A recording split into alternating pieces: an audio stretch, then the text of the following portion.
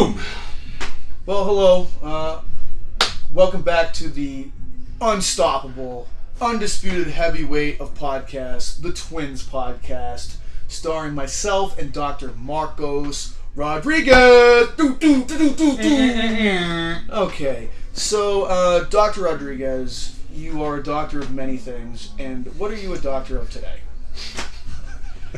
Sexual performance, obviously, Pat. Well, that makes one of us. It's delightful, I gotta tell you. Oh, I see what you emphasized there. Now, I feel like in my own experiences, like my own private life, the thing that I tend to run into with that is that I kind of end up coming up short oftentimes. And I was hoping that you might have some advice for me in that realm. It's like I'm always trying to help other people, but coaches need coaches, if you know what I mean. So, in your assessment of me, what do you think the big problem is? Length. Oh, yeah. Now, is there anything that we can do about that? Probably stem cell injections. Do they have to be site injections? Like directly? Yeah. Now, how big's the needle? Yeah, it's not that bad. It's like one of those cock machines they use for like. Oh yeah, that kind of cock. Yeah, like this ALK version of it. Oh, one of these things. Is it the same? Oh geez, okay. So now I know what I'm getting into here. So I see the length. Is it the needle is the same diameter as that thing too? Probably just about. We'll make it work. Does it go in from the end, like straight on? Sides. Oh God! All right. I don't know if this is even worth it. I mean, I'll give you the friends and family discount. Don't worry about it. All right, perfect. Anyways, besides what I need help in, which is a lot of things, including my sexual performance, let's get back to the bread and butter of this particular podcast, which we don't really know what that is yet. But anyways, we try to answer people's questions. We try to get into fitness-related topics, and we generally bring like good tidings and cheer to those who view us. But we have all of these Patreon subscribers that have the ability to ask us some questions that we can get into, and we'll start with that for this week. Okay, so Mike Aniska, who I think has asked questions before. He has. He's got some good questions. This dude's pretty sharp. All right, Mike, come on. Okay, so I've got to fluff him a little bit. Mm-hmm. It's very important. It's like stage one. It's like mobility work for my kind of people. People? Sexual performance coaches. Okay, I got you. We know that stretching a muscle in efforts to change properties such as length, mobility, or the range of motion of a joint are pretty much useless for any long-term effects. But what about in the case of a muscle that's been torn? As time passes from the date of the injury, the tight feeling of the muscle definitely begins to dissipate, and it starts to regain its one normal function. Is there anything that can be done to not just speed up the recovery process, but to actually improve the quality of how it recovers? Return it to 100% of what it was, or will it always be at a deficit that can't be improved upon? See, this is a great question. Like that's the kind of question that I just think is like, it's nuanced, it's smart, it's all the things that I hope for when I got into education and having the kind of interactive experience that I really like. But a lot of times people don't bring like questions that really lead to good, solid, intelligent discussion that gets past like step one and superficial. And I think that that's an example of a great question. So thank you very much, Mike. The question is like, post-injury, what are we dealing with? Because you're like, if something's torn, if there's a surgery that's performed, we're going to see a decrease in range of motion. Mm-hmm. Luke, you've had an ACL surgery. Yep. I'm sure you can attest to this. You are going to have extremely limited knee flexion following something like that. And what we're trying to do is restore the person back to the original level. But what we're dealing with a lot of times with surgery or some kind of a significant tear or injury is that there's literal damage to the tissue, and the tissue has to repair itself. And what will typically happen is like any kind of scar, we both have scars probably in various places. The scar itself is structurally and physically different from the rest of the tissue around it. And the thing that makes it different is that there's just a higher amount of collagen tissue with scarring. And with collagen, like if we were to compare like normal skin versus scarred skin, there's all kinds of different sorts of like molecular level things happening. You know what I mean? Like I've got some of the tissue that's like elastin in terms of the molecules making it up, and I've got others that are collagen type 1, and like that's a big difference maker. Like this is really like fascia discussion typically. It's associated with fascia discussion. And fascia is this special tissue because it's called reticular tissue, and it's extensible yet tough at the same time. And it's this mixture of collagen, which gives it toughness, with elastin, which gives it this extensibility that allows for us to be held together and yet able to kind of like move. And with scar tissue, it's almost 100% collagen. Okay. The other thing about collagen is typically like it comes in a helical form, and it's instead of DNA, which is like a double helix, collagen is a triple helix formed thing. Didn't know that. Yeah, you know, all kinds of stuff. But when we have injuries take place, or like this long-term tightening process, what we'll get is we'll get cross-linked collagen.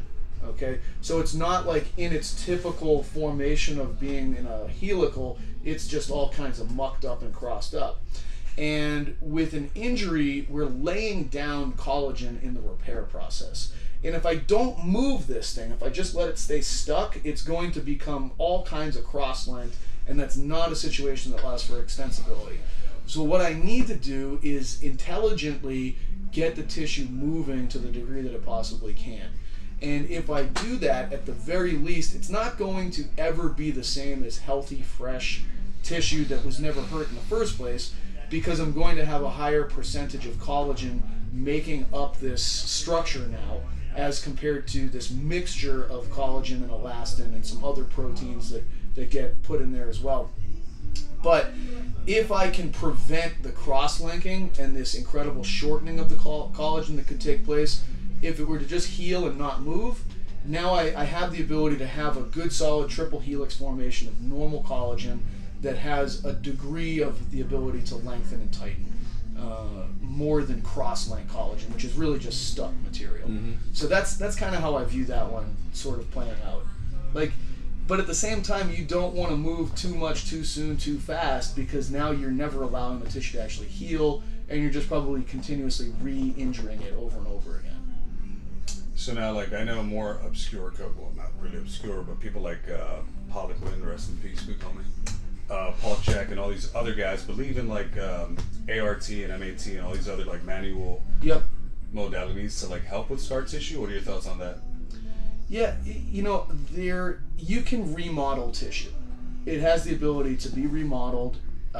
Tissue will lay down, like it's all kind of based on like a couple of concepts of, number one, like you're going to be able to display joint range of motion that's associated with the most common joint position for that particular joint action.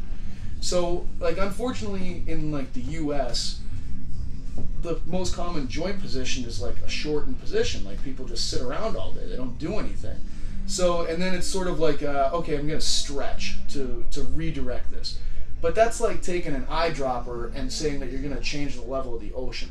You know what I mean? It's like you can't compete with the hours and hours and hours spent being in that other place. So, you know, it's just not enough. Like what you would need to like completely move to another place and take up a completely different lifestyle to be able to like legitimately change the most common joint angle. You know, otherwise you're just sort of like, you know, the 2 hours of yoga that you did this week can't combat like the hundreds of hours of garbage that kind of went along with it.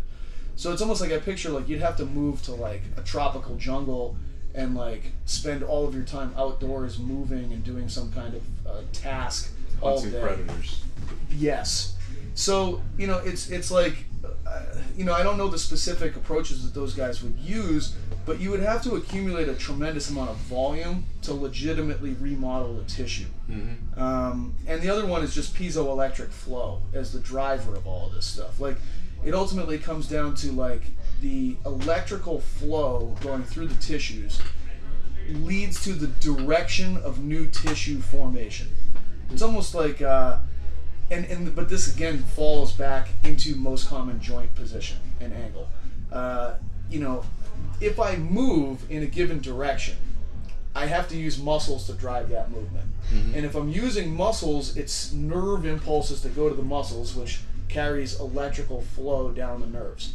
So anytime I have electricity flowing into a given area, it's picked up, it's sensed by the local environment there. And the local environment will send this message down to the cellular level and the intracellular level, and it will essentially tell the nucleus to start protein synthesis of whatever tissues I need to remodel, and I'll lay down these new proteins in the directions of that the electrical flow was going in. So, you know, it's almost like if I have someone that only does linear based work, I'm going to lay down a lot of linear bone growth, connective, like, you know, tendon and ligament growth, muscular growth. But they won't have like the structural changes taking place for like other directions of movement, for instance. So that's sort of where that stuff gets to, is it's like, you know, if you lived in the wild and you had to do every imaginable movement all day long, you know, you have to jump, crouch, duck, move sideways, throw things, swim, climb, you name it. If you have to live outside and you have to do a lot of volume of it, you're going to be a very balanced creature. Versus in the modern day, it's like, oh, what do you do? Well, I'm a Tour de France bike rider. My legs go like this, my upper body's like this. I'm going to be experiencing like piezoelectric flow in very specific directions, which leads me to lay down new tissues in only those directions and not in the other ones, which makes me more streamlined, and it's like an energetically efficient process. It makes sense, but it's like, I think that those are the two fundamental things that I have in the back of my head as far as like, it's almost like physics tells you the laws that you have to follow, and then do whatever the hell you want from a practitioner standpoint, but did it correspond and fall in line with those basic laws of physics? I've heard like from people trying to run fitness businesses, like, you got to have your business and money guy, and then the business and money guy tells you, hey, look, you got to bring in this much revenue, okay, and it's got to be this much per hour, and we're spending this much. So if we can cut down on these expenses and you can bring in more revenue, you're going to make me happy. They basically tell you the confines of what you have to accomplish. Hey, go out and do it however it is that you do it, but you have to follow these, you have to be in the confines of these rules. Otherwise, this ain't going to work. So same thing in terms of practitioners. And most of the time, good practitioners are creative enough to be able to, even if they don't know the behind-the-scenes rules, they accomplish the things that they have to within the confines of these background rules. So hopefully that makes some sense. So basically, we're all the T100 trying to move like the T1000. Brilliant, Pat. Brilliant. That's pretty good. I know. Yeah, that really is pretty good. Yeah, you're welcome. Okay. What would, this question is from Wes Hall. What would the cueing for breath look like if someone was stuck in both patterns but on opposite sides of the body? For example, internally rotated, depressed, and retracted on the right, and externally rotated, elevated, and protracted on the left. Thanks. Okay. So this is sort of like a, the power hour that I did last week was on breathing and just talking about an inhaled position skeleton versus an exhaled position skeleton. And basically, like, if you look at the PRI model, the left side of the body is an inhaled skeleton and the right side of the body is an exhaled skeleton. So it's like at the level of the pelvis, like an inhaled pelvis, the innominate bones roll forward, the sacrum rotates backwards. You know, when an innominate bone rotates forward, the top of it tips out to the side, the back of it comes in. Okay? That's what the left pelvis is doing in the PRI model. An exhale is the opposite with the pelvis, where the innominate bones rotate back, the sacrum rotates forward. When the innominate bones rotate back, the tops fold in, and the backs move away from the sacrum. Okay, so and that's what the right pelvis is doing in the PRI model. So the PRI model is basic. Normal human is here, here, and here, and on the left, and here, here, and here on the right. All right. It's pretty good popping and locking, Pat. It really is. You know, it's like I can PRI breakdance. And it's like, yeah, like PRI gang signs, it's almost like you kind of know, like, hey, this is the rib cage, okay? Like, my left rib cage is going to be up, my right rib cage is going to be down, okay? Like an inhale, an exhale, So it's a right-sided exhaled skeleton and a left-sided inhaled skeleton. And that's like the standard sort of left AIC lumbopelvic femoral situation and right BC, thoraco-brachial situation. And what would I do? Well, generally speaking, when we think of the PRI model, the left side is the more fucked up side. So I would treat the person as an inhaled skeleton, and when I'm dealing with an inhaled skeleton, from a breathing standpoint, I'm going to have the jaw more open, and I'm going to be sighing out the exhale. I'm going for the lower pressure situation. So if you encounter someone that is very standard Homo sapien, fits into the PRI model perfectly, treat them like an inhaled skeleton in the approach, and then bias the left side. Just follow the PRI model. It's pretty simple. The other stuff is really when you encounter different layers of compensation, I would say is probably the right word. And the more that you get into this, the more people you work with, the more people that you see that are just more jacked up. And then you have to try to explain it, and you're like, well, why don't they fit into this model a little bit better? But that's where smart people like Bill Hartman come along, and like they just help, like, hey, I think this is what you're seeing. This is my explanation for what I think is going on. And from what I've seen with that, it's just a more thorough, more complete explanation. So, but just treat them like an inhaled skeleton. Sweet. You're welcome, Wes. Okay, Matthew Keene. Pat, if our abs are not doing their part as we inhale, is the pelvic diaphragm still going to descend with the thoracic diaphragm, or will the guts just fall forward while the P diaphragm stays ascended? Well, this is the classic, I won't tell this joke too badly, but this is like the what do old people's underwear smell like? Depends. Okay, so the answer to this is it depends. Like, what state are you stuck in? Okay, because some people, I'm stuck in an exhaled state, you might be stuck in an inhaled state. I would measure the infrasternal angle to give me a guide into what state you're stuck in. Like, wide infrasternal angle people are stuck in an exhaled state, narrow infrasternal angle people are stuck in an inhaled state. And if you are, then you just follow along, like what is associated with an inhaled state and what is associated with an exhaled state. So, let's start the discussion with the thoracic diaphragm, because I think it makes more sense to people. When I inhale, my diaphragm drops and flattens. Mm-hmm. When that happens, it's inside my body. It's basically going to push the guts and the fluids in my abdomen down.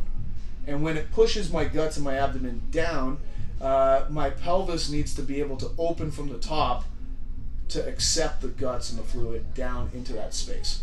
And if I push the guts down and the pelvis opens this way, it's going to push the pelvic diaphragm down. The pelvic floor drops down because that's where the forces are going. And when I exhale, the thoracic diaphragm comes up. The pelvis goes from being in this open state to this closed state. The pelvic floor pushes up. It pushes the guts up. And the guts move upwards are received by the thoracic diaphragm. So it's kind of like, well, I don't know what state the person is, but if you know what state they're in, you know what the direction is that the guts are in. And, a lot of times people, like people that are in kind of a crappy inhaled state, like they've descended their diaphragm and they don't have the abdominal tone to be able to like basically their abs are so weak that the guts they push out. They push down, but they're also pushing out. So they've just got like this big bloated stomach looking situation, and it's almost like, well, what is that? And it's like, well, it's kind of like your guts are falling out through the front of your abs because you have such a poor degree of eccentric abdominal tone that you can't prevent that from happening. And I would say that's probably more associated with your narrow infrasternal angled inhaled people that have really poor abdominal tone. Is they're just going to have like this big bloated looking fupa situation, and that don't look good. Yeah, that don't look good. Unless if you're into fupas. Is there anybody that's into fupas? Lucas? Soft pass. Okay. So yeah, there's somebody that's into everything though. There's got to be somebody that's like, my thing is a solid fupa. I don't know. I mean, I think I'm more into fupas than I am into feet. I do not understand the foot thing. Like, no, you like feet. No comment. I actually think I know the origin of the whole foot thing. Really? You ever heard of like in old Chinese culture? It's like the tulip foot. They'd like bind. Tulip foot. They'd bind women's feet. Yes. Yeah, they'd bind women's feet so that at that point it's like they're reliant on the man. Yeah. And it's like that sort of like innocent, like Oh. they can't do anything, makes the foot look more appealing. And I'm sure there was. But I think like in the brain mapping stuff too, like the genitals and the feet are next to each other, Yeah, and a lot of like the Pretty sure the somatosensory maps, like the homunculus, the sensory homunculus. But I think you are making the woman more submissive when you bind the feet. They like really need you, like, so. I think from a hygiene standpoint, all you guys should get manis and petties because no girl wants your car mechanic fingers anywhere around them. For your feet, men and women, I think you should always have clean feet because the last thing I want to do is have you guys over and it looks like you guys just came from fucking stomping in Narnia with your dirty ass feet all over my floor. So probably clean that up. Is that a Seth related joke? No, why does Seth have bad feet? Have you never seen his feet? Dude, his big toenails. Stop.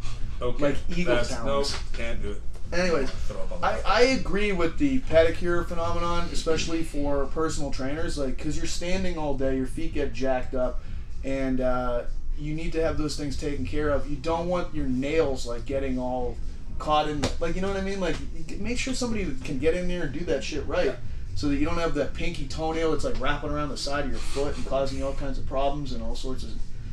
Yeah. Which brings me to another point. I think for new trainers, young trainers. We're just getting into the industry. I think there's a certain level of common sense I would hope that you guys keep. Number one, be clean at all times. Maybe have a toothbrush and toothpaste on you at all times. Thank you, Lucas. Wear deodorant. That's very important. Make sure you don't have any eye gunk, nothing stuck between your teeth. Try to dress somewhat for the cause. You know what I mean? Maybe iron your shirts. I don't know. I don't know what your situation is. Your gym uniform. You iron that tank top? Every day. Dry cleaner. Yeah. I think that's very important and something that's easily overlooked. I just had a client this morning. We were talking about, hey, maybe you should go back to your former trainer. And, it's like, he did mention, like, I don't know, my former trainer did have bad breath. And it was kind of like, people notice that stuff. Well, you can't charge premium prices when you look like, you just became unhomeless last week, so. Yeah. True story. Like, if you can say, hey, I don't want people to judge. We judge people. Plain and simple. Like, if you don't want to be judged, fine, but just don't expect to be part of the human race. And maybe you don't do it consciously, but you definitely do it subconsciously. But, I think for both male and female trainers, there's a certain type of, I think it comes with integrity. Like, you should just have for your business. You got to look the part. And you just, like, we're going to, we are going to talk about the commonalities. We're going to get into talking about with training is competition good or bad?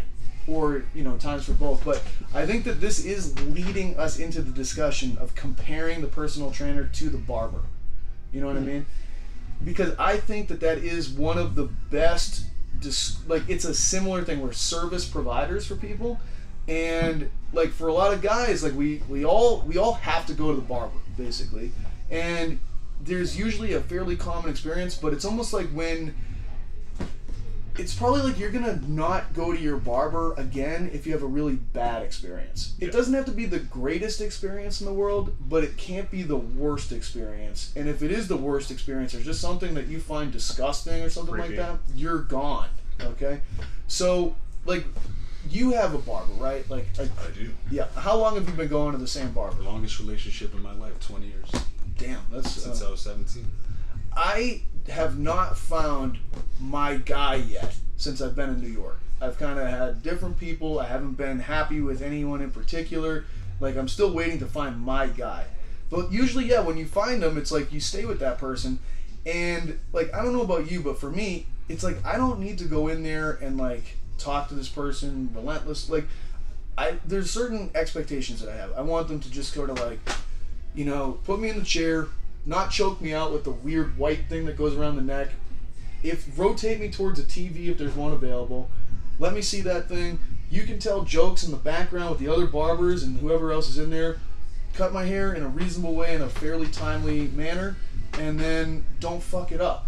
You know what I mean? But like, I don't know. Like, I think there's different levels that people have. Like, some people are willing. They're like, listen, I gotta have the best barber or the best person to cut my hair. I'm willing to spend $150 for this.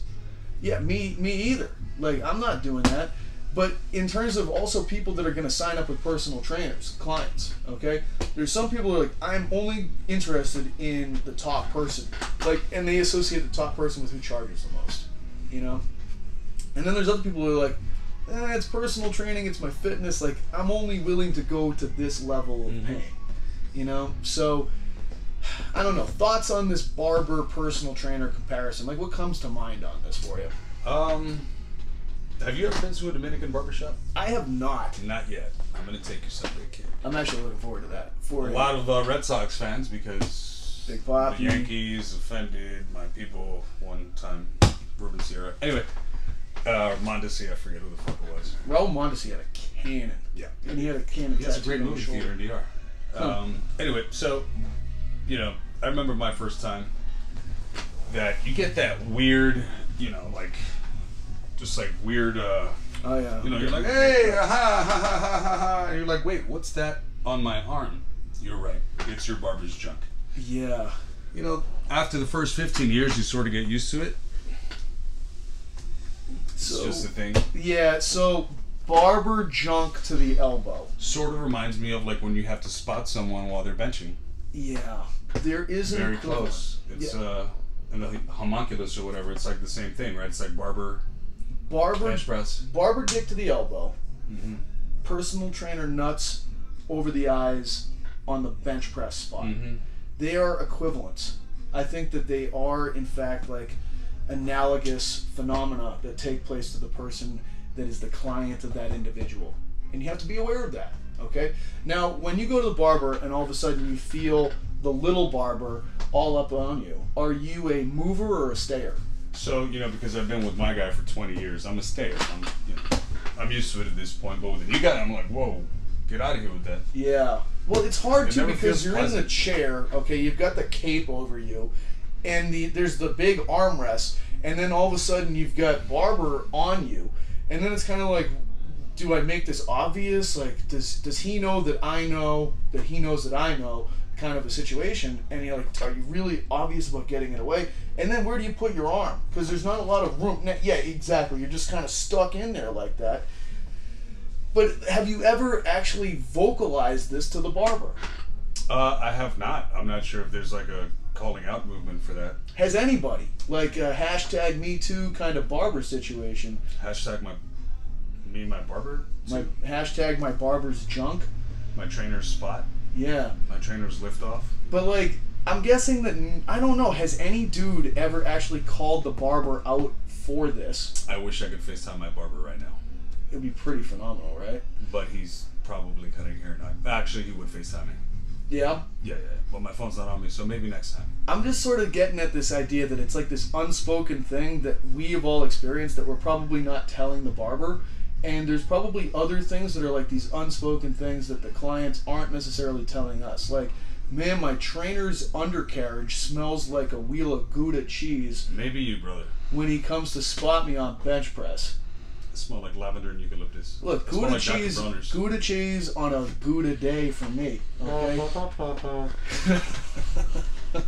Anyway. But normally, I would say that it's really more like a combination of like Popcorn and honey roasted monkey nuts. Got it. You're not welcome. exactly that. More the butter that would be applied to the popcorn at the movie theater mixed with like aged vinegar. Okay. Okay. That's a solid I'm gonna go descriptor for it now. right there. Anyways, so the barber and the personal trainer, very similar experiences. Some people just need good enough. A lot of people are turned off by price points, and there's probably weird things that we do that are similar or analogous to barber junk on the elbow that the person is not vocalizing to us, but are in fact like kind of turn-offs to the client, or turn-ons depending upon what kind of client you've got. All right, but like, yeah, that's sort of where I'm getting at, is like, you know, I try to notice these things. There's always these kind of odd things that go along with every profession, and when things go wrong, but the person doesn't necessarily tell you like, oh, I really didn't like that, but you have to keep going back to this person over and over again. Yeah. So something to ponder, okay? And Yeah. Trainers, send us your thoughts. yeah, what is the equivalent of barber junk to the elbow as far as personal trainer thing that they're doing to the client? Throwing that out to the universe, we'll see what the universe throws back at us. Hopefully not giant universe junk. Okay. And with that being said, Competition. Okay? Competition, first of all, good thing, bad thing, other thing. I think it depends on the person, where you're at in the stage of your life, with how comfortable you are with your ego, the amount of self-reflection and self-awareness you have as a person. I think if you're a young, dumb kid who's very egoic and self-centered, I think competition could be a bad thing. Are you talking about anybody specific here? Fuck. I was going to call you out, but he beat me to the punch, Lucas. Okay. Yeah. I think it could be dangerous, all kidding aside. And as corny and as cheesy as it sounds, I think you could always compete against yourself. Just try to evolve and be better than you were the day before. That's easier for some people, not so much for others. You need numbers and you need to chase after someone. Cool, but that's my thoughts on it. Yeah, I think it's like it's going to drive people to do things they wouldn't normally do. Mm-hmm. Competition. Sometimes that's a really good thing. Sometimes it can be excessive. You know, I can remember hearing Dave Tate kind of talk on this a while back too, and he called it like you could only pull out so many zippy cards a month. Yeah. And you know, he said that you could get like for elite powerlifters, you get like one zippy card a month, where you're like fired up, you're ready to go, and like you're ready to lay it on the line in a competitive environment. But you do it too much, and you're fried. Yeah. You And know what I think for guys like you and me who are pushing 40 almost, Yep. we really don't give a fuck about someone else. You know, oh cool, you curl more than me. Congrats. Tell your mother I said hello. I still like to compete, though. You know what I mean? Like, there's like It's yours comes from a more, I don't know, affable, friendly kind of. maybe constructive? I still want to rip Luke's head off on a daily That's 'cause basis. he's an Like, asshole. well, no, but he wants to. No, I like it though. It's fun. It gets me going. It's like it's almost like as I get older, it's harder to get Yeah. up for things. That is very true. But you know, it's like when I feel like there's like a competitive thing happening, like all of it changes everything. Like I feel like energized, I'm ready to go. But again, like if I do that, if I go to that well too many times, what's going to happen? I'm going to get psychologically burnt out. I'm probably going to start having some aches and Neck pain. pains. Rhabdomyolysis and all that other good shit. All the other things. CrossFitters get. So I think that if you understand the pros of it and what can come along with the cons of it, it's like from time to time, it's like competition to me is like I'm always comparing training to like cooking food, even though I don't cook, but like, you know, I picture like a big stew, a pot, like I'm making it for everybody. And competition is like one of these like seasonings that I can put into it. It's not the main dish. The main dish is like I like good, that. That good makes sense. quality movements that are done with good technique and a thoughtful program. But like I've got all these other things, like glycolysis to me is like some salt and pepper. Like if I put in the right amount, that's some flavor. You know what I mean? If I put in too much, it overwhelms the whole thing. I ruined everything. Yes. So that's how I view it. Like, how do you season a meal? The right amount, not none, not too much, just the right amount, which is different for every kind of meal. I think about when we went to Costa Rica to Flow over at Ben House's, and it's what, 30 of us dudes just lifting weights. Yeah. No one was being an asshole to anyone. Everyone was just cheering each other Supportive. on. That was constructive competition. It wasn't like, fuck you, you fucking asshole, I'm gonna beat you, and in turn hurt myself really bad because I had to prove something. So Yeah. as long as that distinction is clear, I think that I'm okay with that. Yeah. But again, just be aware. Like, if you're going to do it, have some semblance of an idea of when it can start to bury you, and have an exit strategy in some ways. You know what I mean? And be honest enough about where you're at with yourself and talk to people in an honest manner. Don't always have to be Mr. Hard, like, blah, blah, you know, like have a like, hey, how are you doing today? Oh, you're a little bit beat up too. Like, what do you think that's from? Like, maybe we've been kind of pushing it a little bit too. Why don't we back off just a little bit? Let's go get ice cream or something. I love ice cream. Me too. Why don't we do that, Marco? Let's do that, Pat. That's a great way to All end right. things. Fantastic. You're welcome, America.